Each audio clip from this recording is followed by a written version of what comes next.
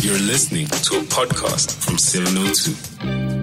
702. Family Matters.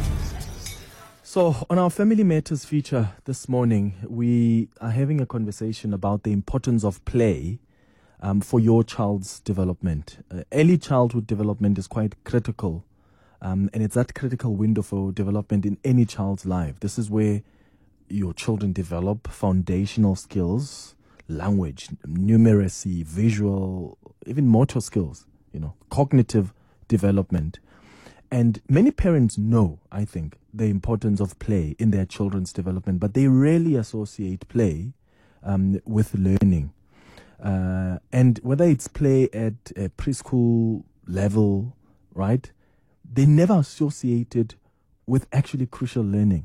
And it's important that we do, because in that play, children get to explore. They get to make sense of the world around them, as well as provide an opportunity for them to use their imagination and creativity. And then it improves their cognitive, physical, social, and emotional well-being. I want to know from you this morning how important play is in your household, right? Do you have a rich learning and playing environment with toys, games, and books for your children? How much have you prioritized stimulation for your young kids? And how can you help your child learn through play? I'm interested in your inputs, and if you've got questions on how you can help your own children, we'll also take calls on questions, and my guest can answer those. The number to dial is 011-883-0702. If you prefer to send us a WhatsApp voice note, that's 072-702-1702. That's where you can send that WhatsApp voice note to. Let's now introduce the guest who will be guiding us through this discussion, Nikki Bush, who is a human potential and parenting expert and author. Nikki, welcome back to the show. Good morning. Thank you for making time. Good morning, Clement. Do we actually look at play as this crucial thing that, you're going to be telling us that it is, or do we look at it as that's just children having fun? And why is it important for us to shift our thinking around play when it comes to our children? Great question, Clement. There really is a very strong link between play poverty, also known as low play lives. And this in turn can lead to what we call a play gap, which then leads to gaps in a child's learning. And ultimately, believe it or not, a play gap can result in a skills gap. And that leads to potential unemployment. And in our country, we know that the bedfellow to unemployment is crime. And learning through play is actually deceptive, in that learning is not always obvious in the way that learning might be in a formal learning environment where a child is tested. So, Clement, I think that we have this idea generally in society that when kids are playing, they're just kind of frittering away the time. They're just having fun. But incidental learning in the formative years is absolutely crucial.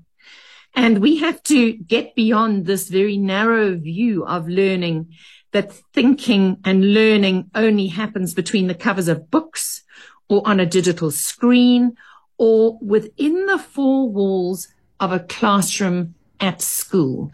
And while we hand over the education to our children largely to the education department, to the school, to the teachers, there is so much that parents could and should be doing with their children and should be more aware of. I imagine even ahead of their children starting school, how important is stimulating your child to ensure that school readiness? And how do parents create that environment, Nikki, that's going to ensure that there is enough play and there are even enough resources to stimulate the child's mind during play? Clement, play is a multi-sensory experience. And it takes place in multiple dimensions. So in the early childhood years, and we really are talking today about the importance of birth to age 9. So this is the toddler years, the preschool years, and into the foundation phase. So this should be characterized, this period, mostly by very real and concrete learning experiences. And what do we mean by that? It's that the children engage with activities with their whole mind and with their whole body. And play really is an opportunity to make a child's thinking visible, long before they maybe have the vocabulary, long before they can perhaps write, they can still make their thinking visible through play. They can put their own thoughts and ideas to the test when they play. And kids really do thrive on making things happen, on testing their natural curiosity. And Clement, so many parents come to me and they say things like, Nikki, I'm sure my 2-year-old or my 4-year-old or my 6-year-old has ADD, attention deficit disorder, or hyperactivity deficit disorder, because they're so busy. And I always laugh and I say, you know what? Children are born curious and they're born busy. This is how they discover the world around them. This is how they work out their own impact on the world around them, their place in the world. And so much of early childhood development is all about curiosity. The curiosity is what drives the discovery, and the discovery is what drives the search for meaning. And whether it is a child who's crawling and wants to find out what's around the corner or what's behind the couch, or whether it is a child who's becoming a baby, who's becoming a toddler because now they can stand up. Now they see the world from a very different place. It's much higher up. Now they can look down on the world. Their curiosity is piqued once again. Then they are able to move. They can walk. They can go from one place to another. Once again, the whole world gets bigger for them. There's so much more to explore. And often with busy parents today, parents want to contain their children. They want to keep them in one place. And so, of course, the default is to put them in front of a screen, because the minute you do that, they will sit still. They won't ask for you. Or get any kind of screen, whether it's a mobile phone, whether it's a computer, whether it is PlayStation, whatever it is, as a parent that it makes a great babysitter.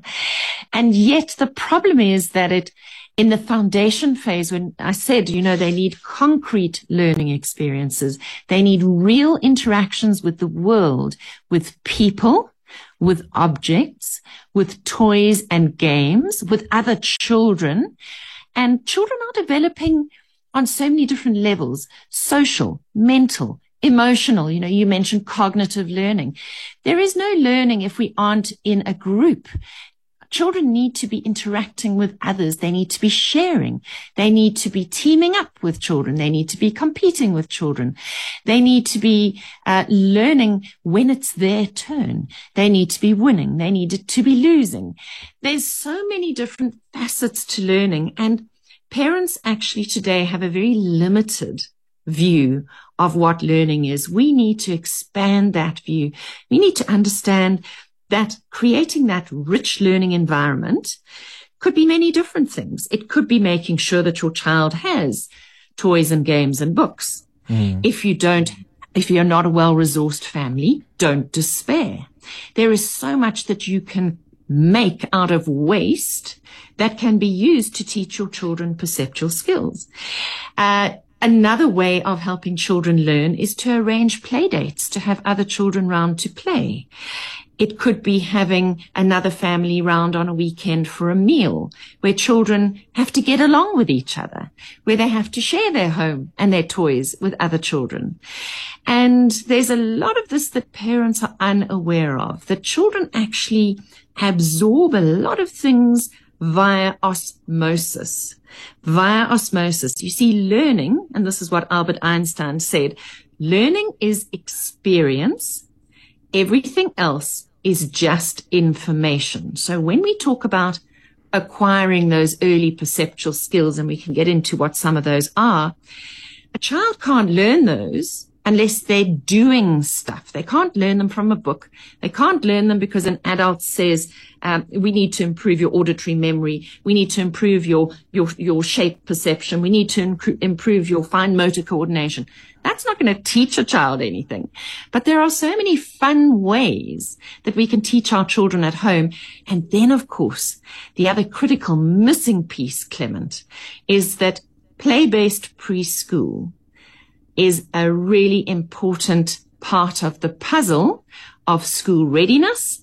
And also, it is the foundation for all academic learning later on. And very sadly, in South Africa, most of our children do not have the gift of a preschool education. At best, they're getting grade R. And grade R, while it is critical, is not enough to prepare them for school if they haven't had a lot of parental support and intervention and stimulation, or if they haven't been through a good preschool program, because so many of the perceptual skills are laid down through play. Yeah. Take us through some of those skills, Nikki, because you're talking to us about the importance, and you've just outlined now, of those playful experiences and interactions with, whether it's household objects, nature, toys, if there are resources to get toys and games. What skills are these young ones getting in that formative stage of their lives when they are playing and experiencing things? This is so key, Clement. So we're talking about perceptual skills, and perception is becoming aware of the world through the senses. It's the way in which the brain interprets all the thousands of messages it receives through the eyes, the ears, through the sense of touch, taste, and smell. And there are two hidden senses: the vestibular sense, which is all about the sense of balance, which is in the inner ear. And then you've also got the proprioceptive sense. And that's where you judge speed, space, and distance. So how do you eventually work out how hard to kick a ball, or how hard to maybe push somebody out of the way without hurting them? So those are formulated by children going up and down a jungle gym, going down a slide. It's these kinds of things that are really important. So perception is through the five senses as well as those two hidden senses. So say, for example, eye-hand coordination. So let's start with eye-hand coordination, because every parent understands that when their child goes to school, they're going to have to be able to hold a pen, a pencil, or a crayon. And those three fingers, Clement, if anybody's listening right now and they've got a pen in front of them, pick up your pen and look at the three fingers you're using to hold that pen. So our children need to do a lot of activities where they actually practice what we call the pincer grip, or the tripod grip, which is these three fingers which are holding onto the pen or the pencil.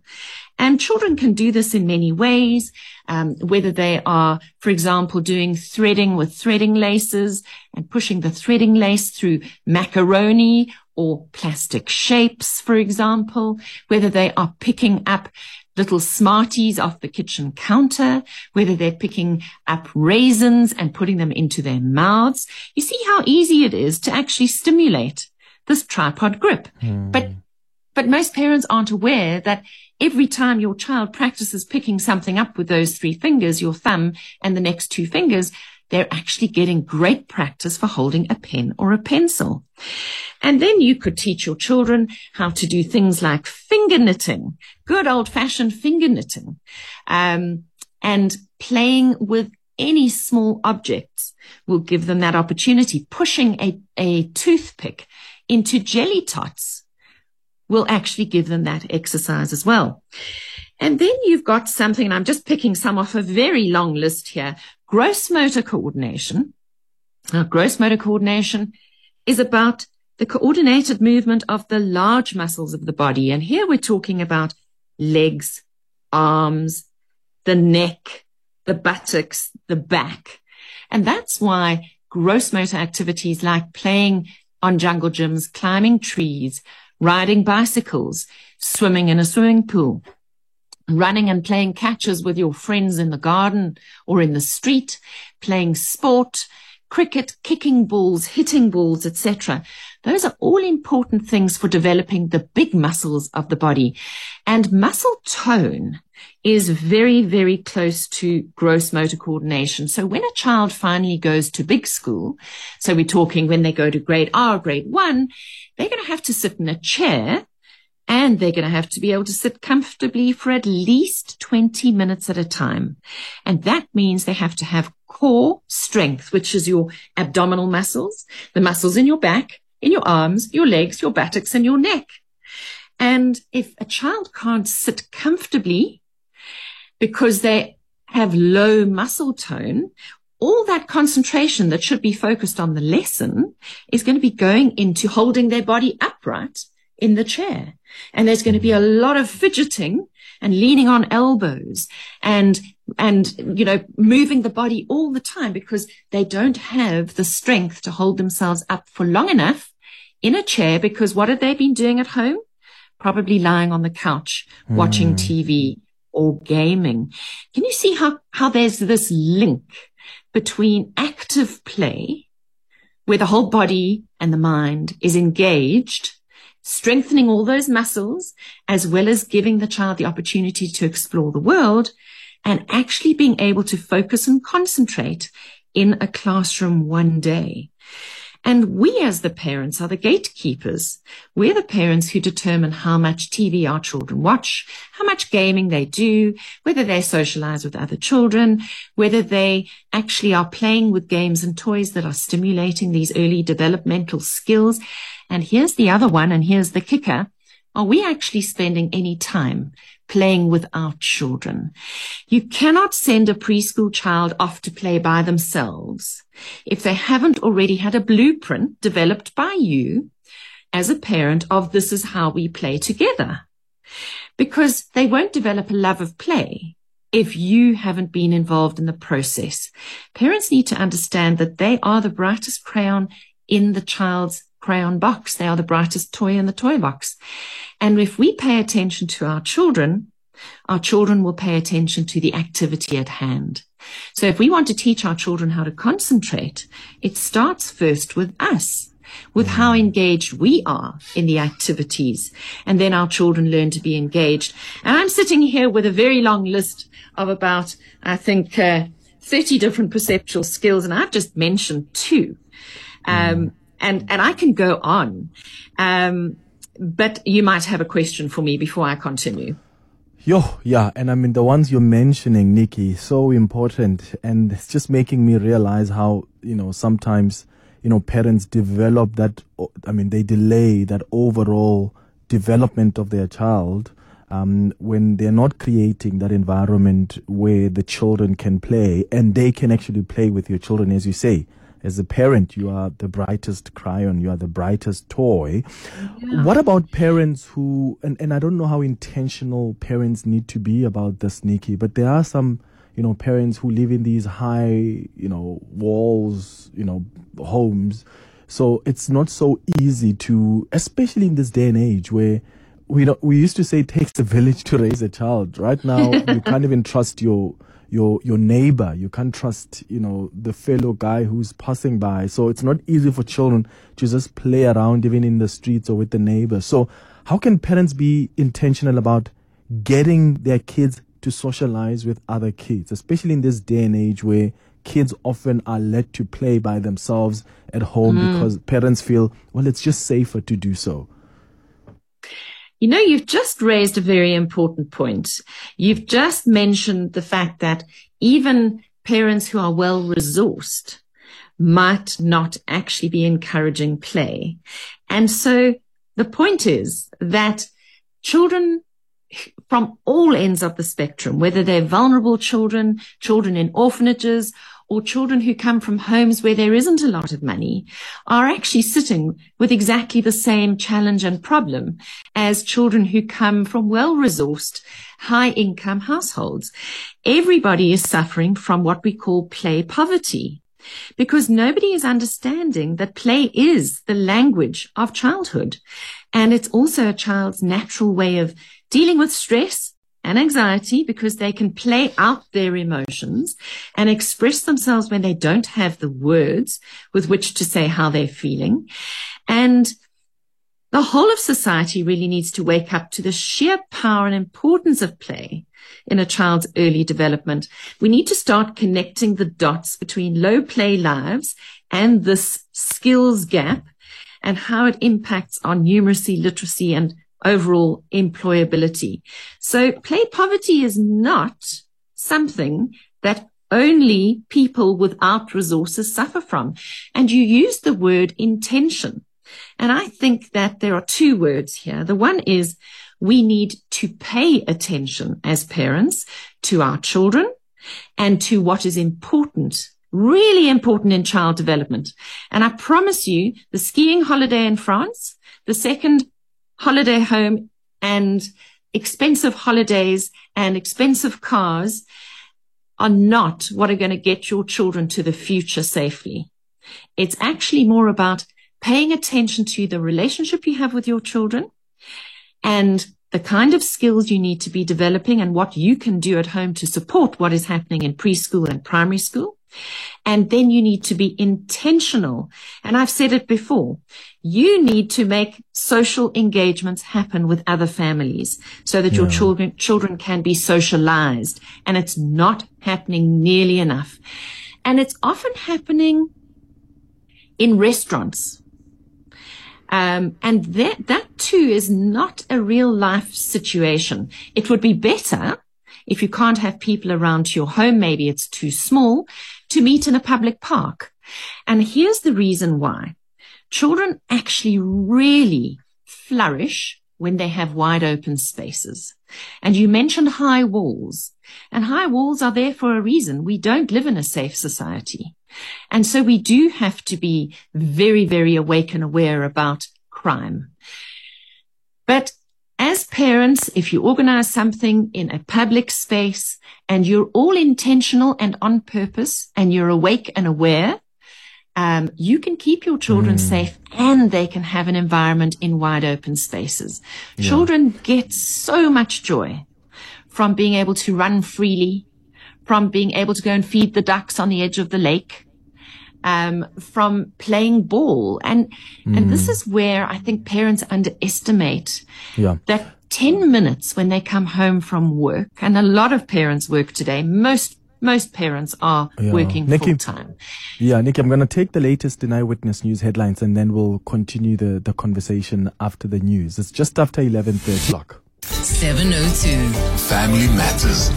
All right, let's go back to the conversation we're having on our Family Matters feature. We are discussing the importance of play in your child's development. Nikki Bush has done an incredible job in helping us understand those skills that come with your child experiencing and experimenting and playing. If you've got some input, some of you have got some questions, give us a call or send us a WhatsApp voice note. Let's start with Silas, who's calling us from Randburg. Silas, good morning.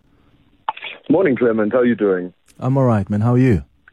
I'm good, brother. It's a very interesting topic you guys are speaking about. We feel very strongly about this whole outside play thing for the kids. So with us, essentially, we started on this whole kind of journey with the kid and outside when my wife was pregnant about 2.5 years ago. And in that pregnancy, we made a pact that because she didn't want to obviously deal with pregnancy things too much, we decided we were going to go to the park as often as possible. And that started as like every other second day. And eventually it was just an everyday thing. You know, we walked for most of that pregnancy. And at the end of her pregnancy, on the last day, also walked. The guy came through. And it wasn't long after that where we started taking our son out and about. And this guy, to this day, he loves being in the park. I pick him up from school. Park is imperative. Park, we go straight to the park. And it's also good for his development in the sense of how he interacts with the world, animals, other children. It's not a structured, walled environment. So he's free to be himself. And we've seen amazing benefits from being out and about with our child for his development. Oh, that's amazing, Silas. And Nikki did talk about the importance of that open environment as well. Like parks are actually the best. Thank you for sharing your experience with us, Silas. Nikki, any reflections on what Silas is saying? And I would like you to also comment on what Relebohile said earlier about children sometimes who, parents consider them as naughty when they are playing around and experimenting and experiencing new things. And she says with her child, she tries and integrate play into her life. So when she's in the kitchen cooking, she'll give the kids perhaps Tupperware and to play around with it. Does that help? So I heard what she was saying, and I have a workshop called Parenting on the Run, which is how you integrate play with your children in your chores, what you have to do anyway, in the kitchen, in the bathroom, in the bedroom, shopping, in the car. You have to make that time count, and you have to make it playful time, because for some of us, for most parents, it's the only time you do have with your children. And then to go on to what Silas had to say, I just absolutely love it. Outdoor play with his son. And what he's getting so right is the fact that he is using this time to bond emotionally with his son. He collects him from school. They go straight to the park. He's creating amazing memories. They're moving, and movement should never be underestimated in early childhood development. So there's movement, there's learning, there's bonding. Now, bonding with a parent is critical to your child's effective learning. Unbonded children find it much harder to learn than bonded children. So take the time to build your relationship with your child, because it's going to foster a much easier learning experience once your child gets into more abstract learning in upper primary school and high school. If they've had good foundations in terms of a relationship with their parent, an emotional relationship, a bond, and these bonds do not happen in a vacuum. And it's not your child's responsibility to build that bond with you. It's your responsibility to build that bond with your child. And you said there were some people sending in messages asking what kind of games should they get hold of. Right. Let me answer that question, because there are two that I really think people should look for. And these are highly affordable games. They come in at between 200 and 300 Rand. And the first one, and by the way, any listener who wants to get hold of me and join this conversation, go to Parenting Matters on Facebook, join the group. And right now we are putting these two products into the chat so that you can go and buy them. The first is called GeoStacks, GeoStacks. And right now I note that it's 195 Rand on Takealot. And no, they did not pay me to say that. I just quickly Googled it when you said that people were asking. Yeah. And it is the classic, and I say the classic perceptual skills game that every child in this country should have, rich, poor, and in between. Go and buy GeoStacks. It is a shape, color, and quantity game. It has large plastic shapes with a hole in the middle. You can stack them on the stacking mast. You can thread them with a very, very special podgy fat threader. And then it comes with, I think it's 15 reversible skills cards for matching. And this game has a very, very good instruction booklet. And if any parent takes the time to play with this game with their children from the age of a year right through to the age of 5, you will be really supporting your children's perceptual skills development and supporting any learning that's happening in a preschool that your child is attending. And for those whose children don't go to a preschool, this is going to give you some of the key skills that your child should be acquiring in these foundation years for reading, writing, and maths. All these are pre-reading, writing, and maths skills. I cannot recommend that product highly enough. I've been recommending it for 25 years. It is a classic product. All right. The next one I want to talk about is something called Farm Friends Activity Set. And this is from Smart Play, and you're going to find this online as well as usually in places like Westpac Lifestyle. and it has lots of little rubber farm animals. It has game cards. It has got, and this is what is really special about this game, it's got these big tweezers that children use to pick up these rubber three-dimensional animals. And they can sort them, they can match them. Listen to the words I'm using, Clement. These are perceptual skills. Sorting, matching, categorizing, putting the same color animals together, finding all the cows, finding all the ducks, putting, like with like. This is how children develop the foundations for learning the difference between, say, the letter B and the letter D and the letter P. There are visual differences between those three letters, and they're quite subtle for a child. And if you can tell the difference between a duck and a cow, or a triangle and a circle, as we mentioned the shapes in the GeoStacks game, that is going to help your child start learning how to discriminate between different things. So visual discrimination is a key perceptual skill that your child needs to learn in the early years, as well as things like quantity. So what makes up 5? What makes up 10? Children don't start by learning the number 10. They start by you saying things like, can you give me 10 animals in this game? Can you find me 10 shapes? Can you find me 5 circles and 2 rectangles? This is how we start with quantity. So we start with the concrete. We always start with the real. You can do it with household objects. You can buy a bag of apples from your local supermarket, and instead of you unpacking them, get your toddler to unpack them and count them. Yes. Do you see how easy this actually is? It's not difficult. What we need is a greater awareness. Absolutely. So, Nikki, please, if you're a parent and you want to look at what Nikki has just suggested, and some of you asking also about some toys that can be suggested, go to Parenting Matters on Facebook, and Nikki said she'll be posting about some of these games and toys. Nikki, we've got about 2 minutes left, and I want us to answer some of the questions that have come from our listeners. So, Abel, let's play 2 voice notes, and I'll also read some of the text messages that have come through. Good morning, guys. Just a quick question. I have a 3-year-old son.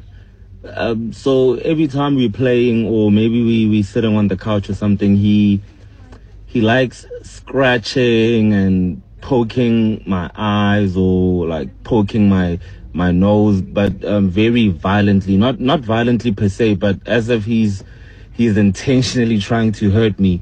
So I'm not sure, is that a red flag maybe, or is that normal for that age? Morning, quick question. You know what? The most, let me say, privileged children when it comes to playtime, the ones in rural areas. We grew up in rural areas. We got every minute of play, every second of play, everything. Although we didn't have money, we didn't have this luxury, but we played. And I can see it developed us. It really developed us in terms of DIY styles and so on. I think those in rural areas, they've got a better chance of playtime than the ones in towns. Yeah, and even the ones in townships, they do have time to play. But ones in rural areas, they've got plenty. And security-wise, it's not a threat as in urban areas. Thank you, Manford here. Yeah, thank you. Just the last two. So there's one question about a child who sometimes gets a little bit violent. Is it normal or not? And then another question is, what if my 3-year-old is very, very interested in books? Do I let them be? Is that fine? Or should I still ensure that they're out there playing? Right. Okay. So Abel, with the 3-year-old boy, with the scratching and hitting, etc., he's obviously sensory seeking, and you do get children who are sensory seeking, and they're needing some different kind of input. Firstly, Daddy is not for hurting. Daddy is not for hitting. and scratching, so he's got to put up a boundary. If it continues, he may need to go to an occupational therapist for an assessment, because some children who are too sensory seeking need things like deep pressure and brushing and things like that to calm them down. So that's for Abel.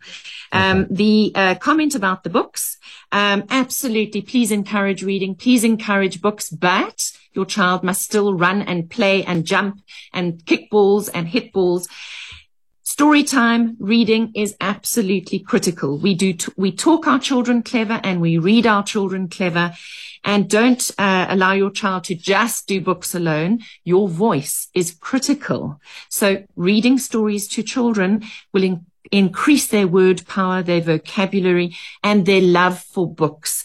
And actually, children who do well in school, if you look at the house that they come from, there are often many books and there's lots of story time. And then the comment about privileged children actually suffer from greater play poverty is very, very true. And we did touch on that earlier. But rural children have to be more creative and more resourceful, because they don't necessarily have toys, and they do amazing stuff. So do not underestimate what is happening, and they have the space for play. So absolutely, I agree with that. And we need to get town children playing more like rural children. That would be a great thing to do. Yeah, Nikki Bush, thank you so much for making time. You're always great in helping us navigate these conversations. Parenting Matters on Facebook. Go check that out and you'll see some of the stuff that Nikki was talking about today.